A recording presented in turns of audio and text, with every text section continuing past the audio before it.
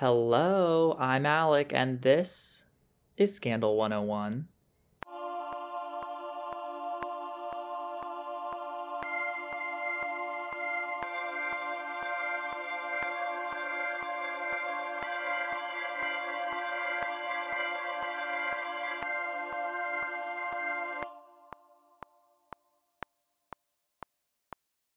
I recently got into the world of Reddit, and let me tell you, people on there, they're not afraid to share things.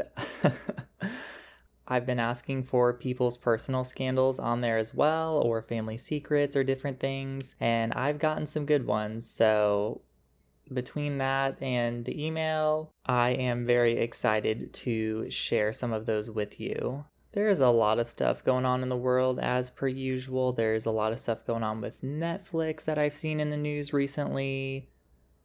I can't gather my thoughts, but yeah, Netflix is definitely the biggest scandal I've seen in the news recently. I haven't read up on it as much as I should be caught up with it, so that will be my personal project for the week since my testing is done, so I have more time to do things now, which is very exciting.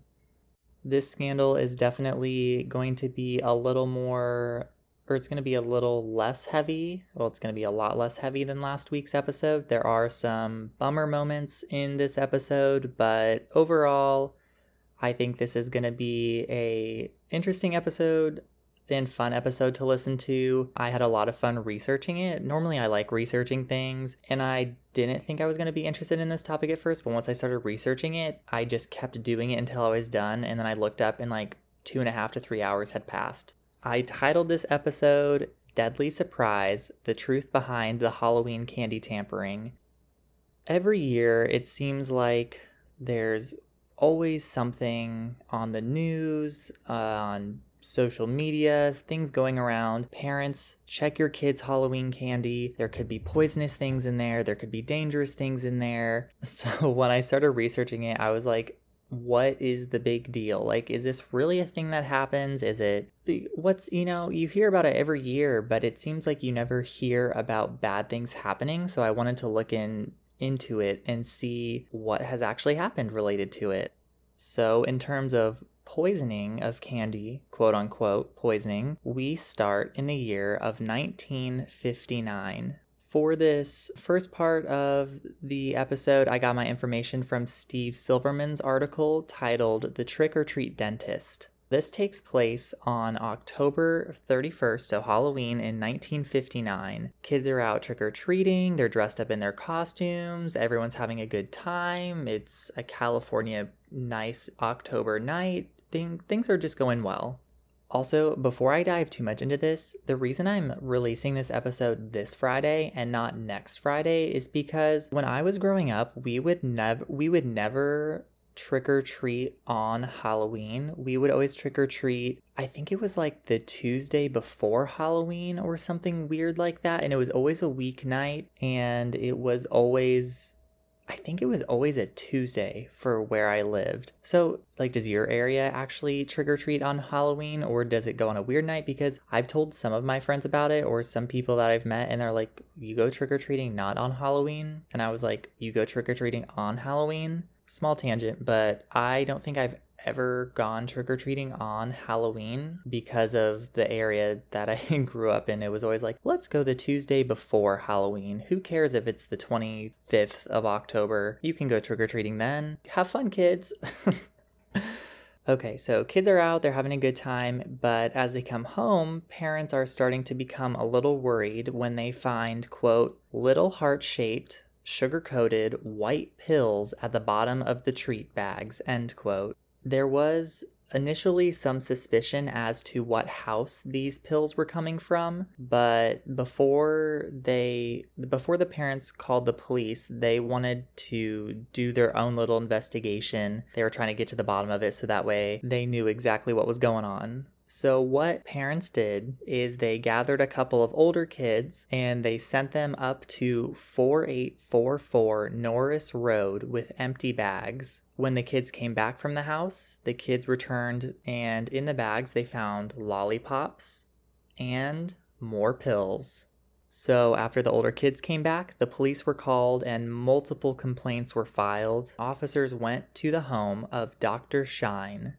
Dr. Shine, he was a well-respected dentist in the area who had a very successful practice. And when police initially talked to him, he denied any involvement. Later on, laboratory tests determined that the pills were in fact not candy, surprise, surprise, but they were aloe pills, which were mainly used as laxatives at the time.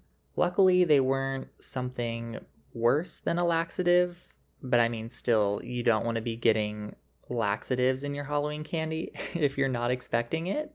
Maybe if you're going to go visit your GI doctor, you'd be like, hey, can you hook me up with some laxatives? And maybe he's got some. But if you're just a kid going to get some candy, some M&Ms or whatever candy was there in the 50s, I would be kind of disappointed if I had received some laxatives instead of my yummy M&Ms. Fortunately, the pills weren't anything worse than laxatives, but also, fortunately, the pills apparently had a bitter taste, so when the kids who tried to eat them put them in their mouth, they were immediately disgusted and spit them out. So really not many kids actually ingested the pills, and the ones who did, there were only 4 kids reported to suffer from stomach cramps and vomiting, which obviously you don't want your kid to get sick from anything, but 4 kids getting stomach cramps and vomiting, I mean, it could have been a lot worse. I don't want to, you get what I'm saying. I'm not trying to undermine what happened, but it could have been a lot worse. Although Dr. Shine denied any involvement, he was gone within 24 hours of the incident happening. Now, he was wanted for 2 misdemeanor charges. He was wanted for unlawfully dispensing a drug, as well as outraging the public decency and endangering the health of children.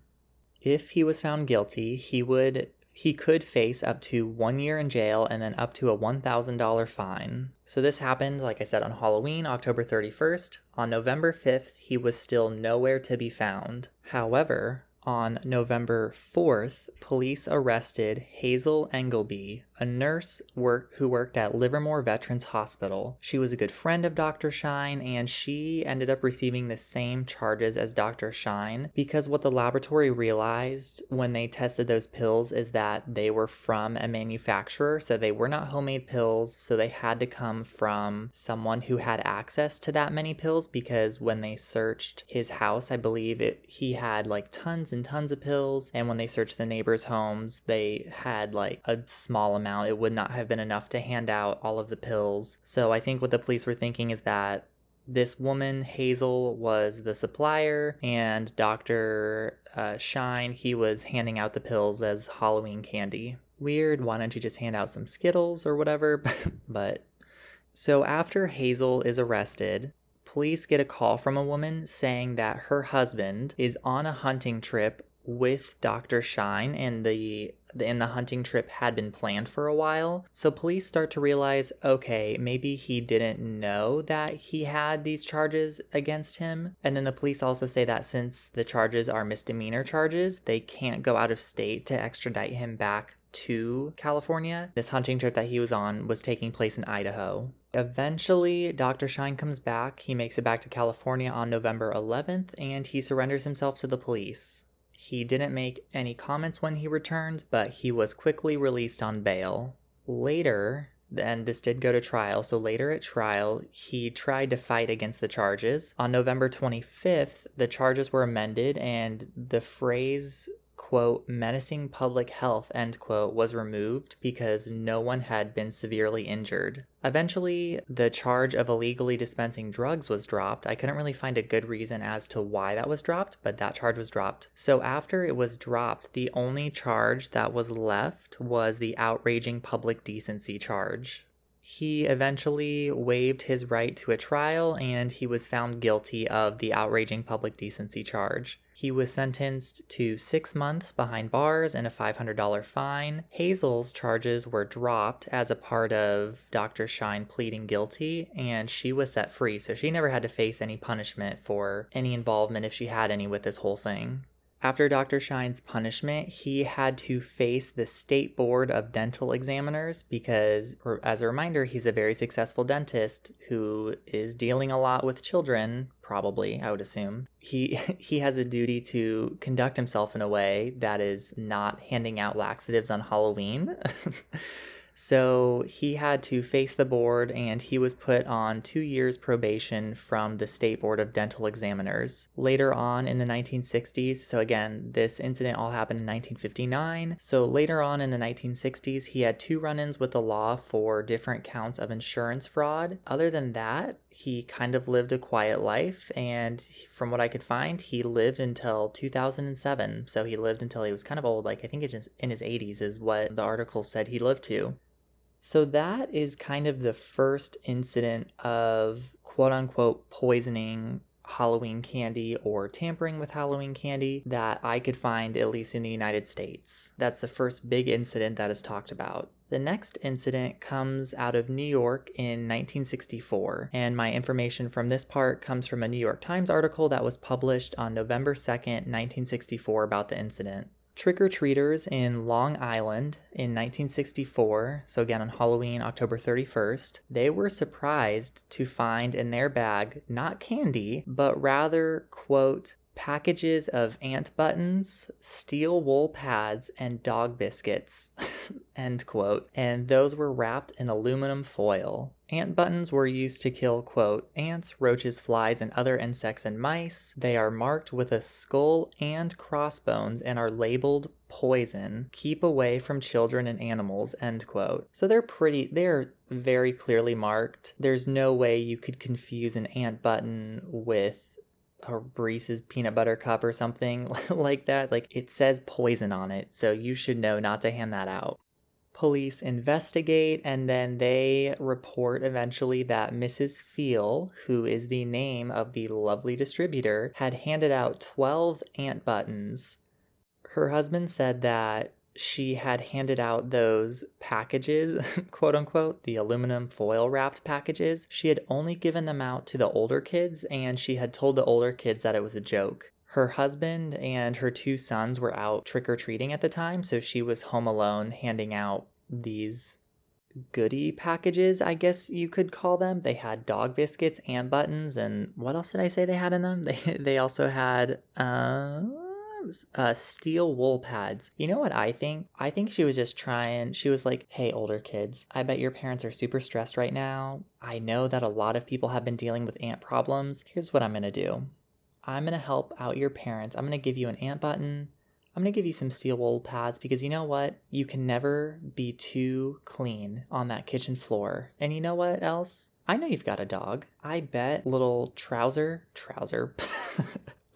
I bet little, what's a dog's name? I bet little Rufus is gonna love a dog treat. I bet she was just trying to be helpful. Or maybe not, who knows? She was arrested, and at her arraignment, she was committed to a hospital for examination. At this trial, she said that she had not meant anything malicious, but the judge at the arraignment said, quote, it is hard for me to understand how any woman with sense or reason could give this to a child, end quote.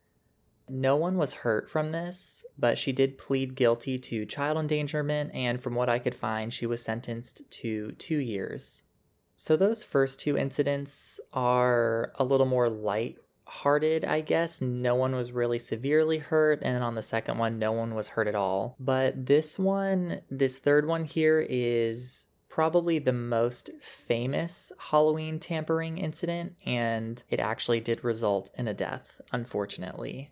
The most famous event related to Halloween candy tampering comes out of Deer Park, Texas in 1974, and Deer Park is a suburb of Houston. And this information comes from Crystal Ponte's article titled The Haunting Legacy of Ronald Clark O'Brien, the Man Who Killed Halloween. Ronald, he was married, he had 2 kids named Timothy and Elizabeth. He was an optician, so you know him, going to his daily grind, working on people's glasses and all that good stuff. He was also a deacon at a Baptist church. He sang in the choir, and he oversaw the bus program for the church. So from the outside, he is seeming like he's a family man, he goes to church, the stereotypical quote-unquote good characteristics you want to see in a person. Unfortunately, all was not as perfect as it may have seemed. He had been employed by 21 different companies over the past 10 years, and he was fired for various reasons such as fraudulent behavior or negligence. So he could not hold down a job. 21 jobs in 10 years, that's like a new job every 6 months.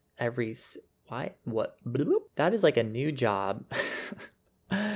Oh boy, that is like a new job every 6 months and then getting fired every 6 months. So something's not going well. In the fall of 1974, the year that this incident took place, his employer had fired him for allegedly stealing money. So just another failed job for Ronald. His salary at the time, before he had gotten fired, was barely covering the bare necessities. He had defaulted on several bank loans, the car was about to be repossessed, and he was more than $100,000 in debt. And I just looked it up. That amount is about over $500,000 today, so he had a lot of debt going on. October 31st, Halloween, 1974. Ronald was eager to take his kids out trick-or-treating, and I know what you're thinking. I bet he just wanted to get his mind off of things. This guy's going through a lot. I appreciate your positive thoughts. So he, his kids, and a family, a neighborhood family had joined up together for the night. They went up to one house eventually, but no one had answered, so everyone moved on, but Ronald stayed back for a minute. And then just like a minute later, he ran back up to the group and said that the family that they had just knocked on the door of, they were actually home. They just took a little longer to get to the door. They were handing out big king-size things of candy. Those houses were the best going trick-or-treating when I did on October 25th, not Halloween. Those houses were the best to go to. The king-size candy. If you hand out king-size candy on Halloween, you have my heart. So Ronald comes up and he's like, hey, they told me to give this candy to you. They were really sorry they took a while to get to the door, but here you go. And the kids are like, heck yeah, king-size candy, that's awesome. What Ronald had given them was he had a total of 5 big king-size pixie sticks, and he had like one for each of the kids. So he gave one to each of the kids, and they continued on trick-or-treating. Like just normal night going on trick-or-treating. Michael Segalov's reporting for Vice states that Timothy, who was Ronald's son, was allowed to have one piece of candy before going to bed. So after they had gotten home that night, I'm sure Timothy was like, I want to eat all this candy, rah, like most kids are on Halloween. And his dad was like, nope, you can have one piece of candy. So of course he's going to choose the biggest piece of candy, which is the giant pixie stick. Timothy was getting frustrated when he was trying to open it because the powder was like stuck in the tube. You know how sometimes with pixie sticks, like you have to almost like break the tube in a couple of spots, kind of like a glow stick to get the sugar loose. So that was kind of what was happening. So Timothy's dad, Ronald, helped him get it, and Timothy started to eat the candy. Timothy, after tasting it, he was like, this is kind of bitter. I don't know if I really like it. And so Ronald was like, okay, like no problem. Here's a glass of Kool-Aid to wash down the bad taste. Let's get you ready for bed. Going back to Pontini's article, shortly after eating the candy, Ronald said that he heard Timothy say, quote, "Daddy, Daddy, my stomach hurts," end quote. Timothy was in the bathroom, he was vomiting, he was gasping for air, he was convulsing, and then all of a sudden, he went limp. From the time he ate the pixie stick until the time he died, less than 1 hour had passed. So of course, Ronald calls the ambulance, but unfortunately it's too late. Timothy is already dead. Timothy's body goes to the medical examiner, and the medical examiner was hit with a smell that you would not expect to smell in a morgue. Any guesses as to what it is? It was almonds.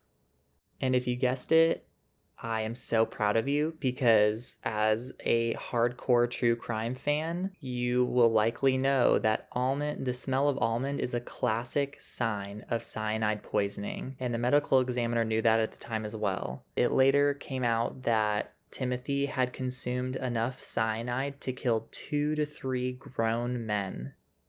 Luckily, police were able to track down the other pixie sticks that those kids have, and none of those had been consumed, thank goodness. So, unfortunately, Timothy did die, but luckily, the police were able to intervene and prevent future harm from happening. And when police investigated the other pixie sticks that those kids have, each of them were packed with about 2 to 3 inches of cyanide. So, of course, police start investigating, and the first place you look is the family. They look at Ronald, and they start to learn about his financial troubles. They also learn that he had contacted several chemical companies on where to buy cyanide, and he had even, quote, jokingly asked how much it would take to kill a person, end quote. He was also apparently taking community college classes and would ask his professor about which would be more deadly, cyanide or something else. So he's definitely not the smartest person in the books. We can just say that. And then when police search Ronald's home after getting probable cause to go in there, they find a pocket knife with residue of candy on it, and the police assume that that is how he removed some of the candy from the actual pixie stick and then put in the cyanide poisoning. So he was arrested and he was taken to trial. Segalov's reporting stated that Ronald originally entered a not guilty plea. Even though he did this, many people testified against him, and it took the jury only 46 minutes to find him guilty of 1 count of capital murder and 4 counts of attempted murder. He was sentenced to die by the electric chair. Going back to Pontini's reporting, he had appealed many times, but all of them were denied, and he died by lethal injection on March 31st, 1984. From Murderpedia, which is an amazing site if you're a true crime fan. This isn't a true crime podcast, but go look at it if you like true crime. It had his last statement on there, and I'm just going to read part of it, just because it was kind of interesting. Quote, "What is about to transpire in a few moments is wrong. However, we as human beings do make mistakes and errors. This execution is one of those wrongs. Therefore, I would forgive all who have taken part in any way in my death." End quote. And then he goes on to talk about how he loves his family and whatnot, and then he dies. So why did he do it? From Pontini's article, police found that Ronald had taken out multiple life insurance policies on his children. When they were searching his house, they found a piece of paper from an adding machine, and he had totaled up all of his bills, his loans, all of that stuff, and that amount was almost the exact same amount as to what he would collect from the insurance payouts of his children dying. So he murdered his son for an insurance payout. It's the worst. Okay, so we've had laxatives given out as Halloween candy. We've had ant buttons handed out as Halloween candy, and we unfortunately did have someone give out cyanide poisoning to his son and presumably his son's friends. So what else is there? That's really it for Halloween candy poisonings. However, the fear has stuck around for a long time. It's still around, and it's just taking new forms.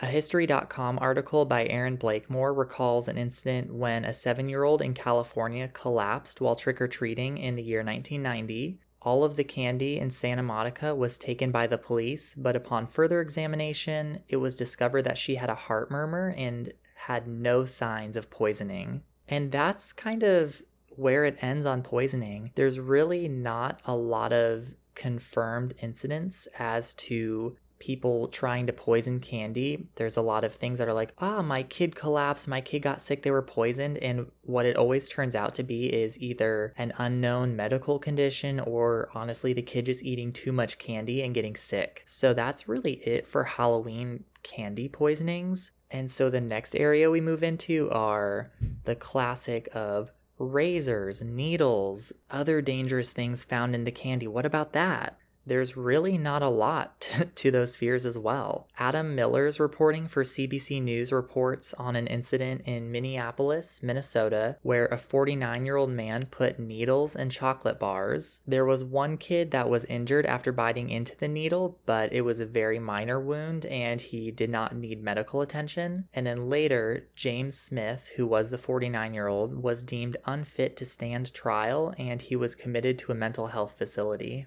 And then from Megan Allman's reporting in WKYC in 2018, an 11-year-old, I will say that again, an 11-year-old was charged with putting needles in candy to distribute on Halloween. A 12-year-old was reportedly injured from one of the needles that he had bitten into in a Snickers bar, and it was reported that the 11-year-old had stuck the needles through the candy wrapper to hide it better, so it would have been really difficult to see. It's not a clear wrapper, it's in the candy bar. And again, that was an 11-year-old that did that. That's crazy to me. I couldn't find an update as to what happened to the 11-year-old, which makes sense because they were a minor at the time and still would be a minor today, so it makes sense why there's no update. And then every year, it seems like there are always claims of people finding needles in their kids' candy. However, almost all of them are unconfirmed and they never result in anything. My guess, honestly, is that they are coming from bored parents and families who want their 10 minutes of fame on the local news, because if there was this actual problem of people putting needles in candy, maliciously doing it, there would be a lot more coverage on it. But honestly, I think it's just people who are bored and they want their 10 minutes of fame because they don't really have a lot else going on in their life. So they're like, what could I do to make my life a little less boring right now? Oh, I know, everyone's afraid of getting Halloween candy that's been tampered with. What if I say my kid found Halloween candy in their bag that was tampered with? I think, in my opinion, that's what's going on with the majority of those claims. And then razor blades. What about razor blades? Janelle Griffiths reporting for NBC News in 2019 reports about a man who was arrested in Connecticut for distributing razor blades. To be clear, they were full razor blades, that would go on a razor, like a razor head. It wasn't like he stuck razor blades in candy or anything like that. It was just razor blades. The man, Jason Rax, he said that, they must have spilled into the candy bowl, but he didn't have an explanation as to how that would have happened. And then later, when the police searched the home, they found that a 3-year-old who lived there had access to a box of razor blades. So that incident kind of sounds like a very negligent parent and maybe someone who was wanting to do harm, or maybe someone who was, I don't know what he was wanting to do, but that's really it.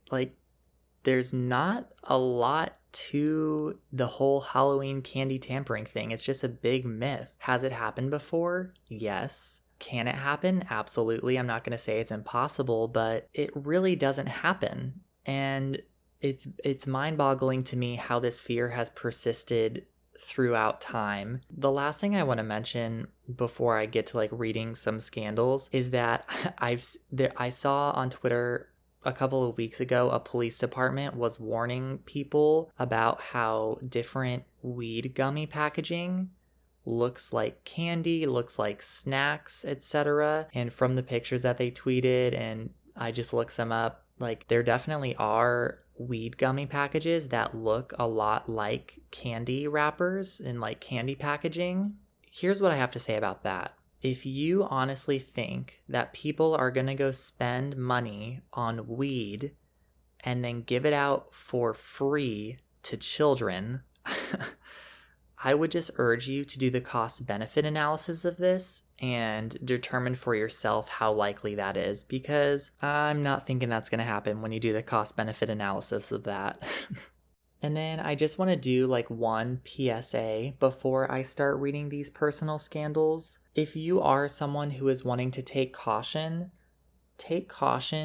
if you are going to be driving, or if your friend is going to drive your kids, or if you're going to let your kids go walk to a neighborhood. Be more cautious about the driving than anything else. If you want to check the candy, go check the candy. I'm not telling you not to. Probably nothing is going to happen, but be more worried about the driving, because from the US Department of Transportation, between 2015 and 2019, between 6 p.m. on October 31st and 6 a.m. on November 1st, so a period of 12 hours, 126 people were killed in drunk driving crashes on Halloween between those times. So if anything, I would urge you to take caution when driving places, or if your friends are driving places, or even if you're not going to go trick-or-treating but you just want to go somewhere, be careful.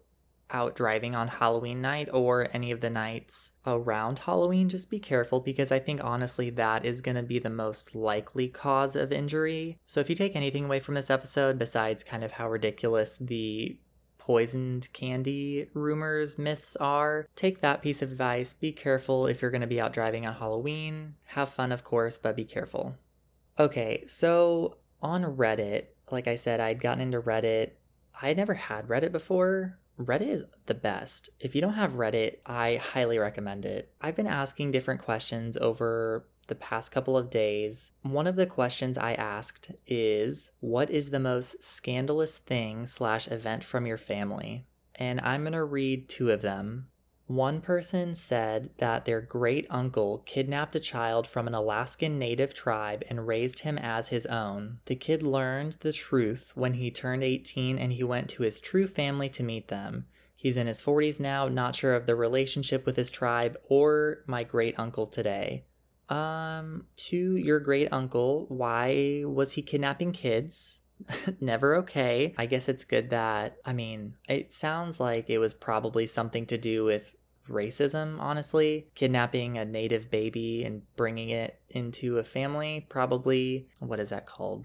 Erasure? It's probably not the right term. Trying to wipe out native tribes, that's kind of what it sounds like to me. But I guess it's at least, well, I don't know. At least the kid wasn't murdered and kidnapped. Awful that it was separated from its family, but I guess it's good that it eventually was able to go back and meet his family. That's good. Trying to find the positives in there. And then the last one that I'm going to read from this thread is, okay, here goes. My dad is married to his biological first cousin that he used to raise help from infants. What? Hold on. My dad is married to his biological first cousin that he used to help raise from infancy. Oh, okay. So he's married to his cousin that he also helped raise? Yikes. Okay, it goes on. Their parents were brother and sister. What? Oh, God. Okay. I'm putting together the family tree now. Which makes my stepmother also a cousin, and her brothers my cousins too, while also being my uncles. Oh my gosh. Okay, hold on. I'm going to read that one more time with no interruptions. My dad is married to his biological first cousin that he used to help raise from infancy. Their parents were brother and sister, which makes my stepmother also a cousin, and her brothers my cousins too, while also being my uncles. It's a closely held family secret. Yeah, I can understand why. Incest is not something that carries well over a friendship conversation at dinner. You know, you're going out to, I don't know, the Olive Garden or whatever. You're going out to food with your friends and you're like, you know what? It's crazy. My uncle, who's actually is married to my cousin, and he helped raise her, but then also their parents were brother and sister, so my genetics are messed up. Anyways, how's your day? That conversation doesn't happen. It doesn't seem super likely. Oh boy. Okay, yeah, so moral of the story, Reddit is the best.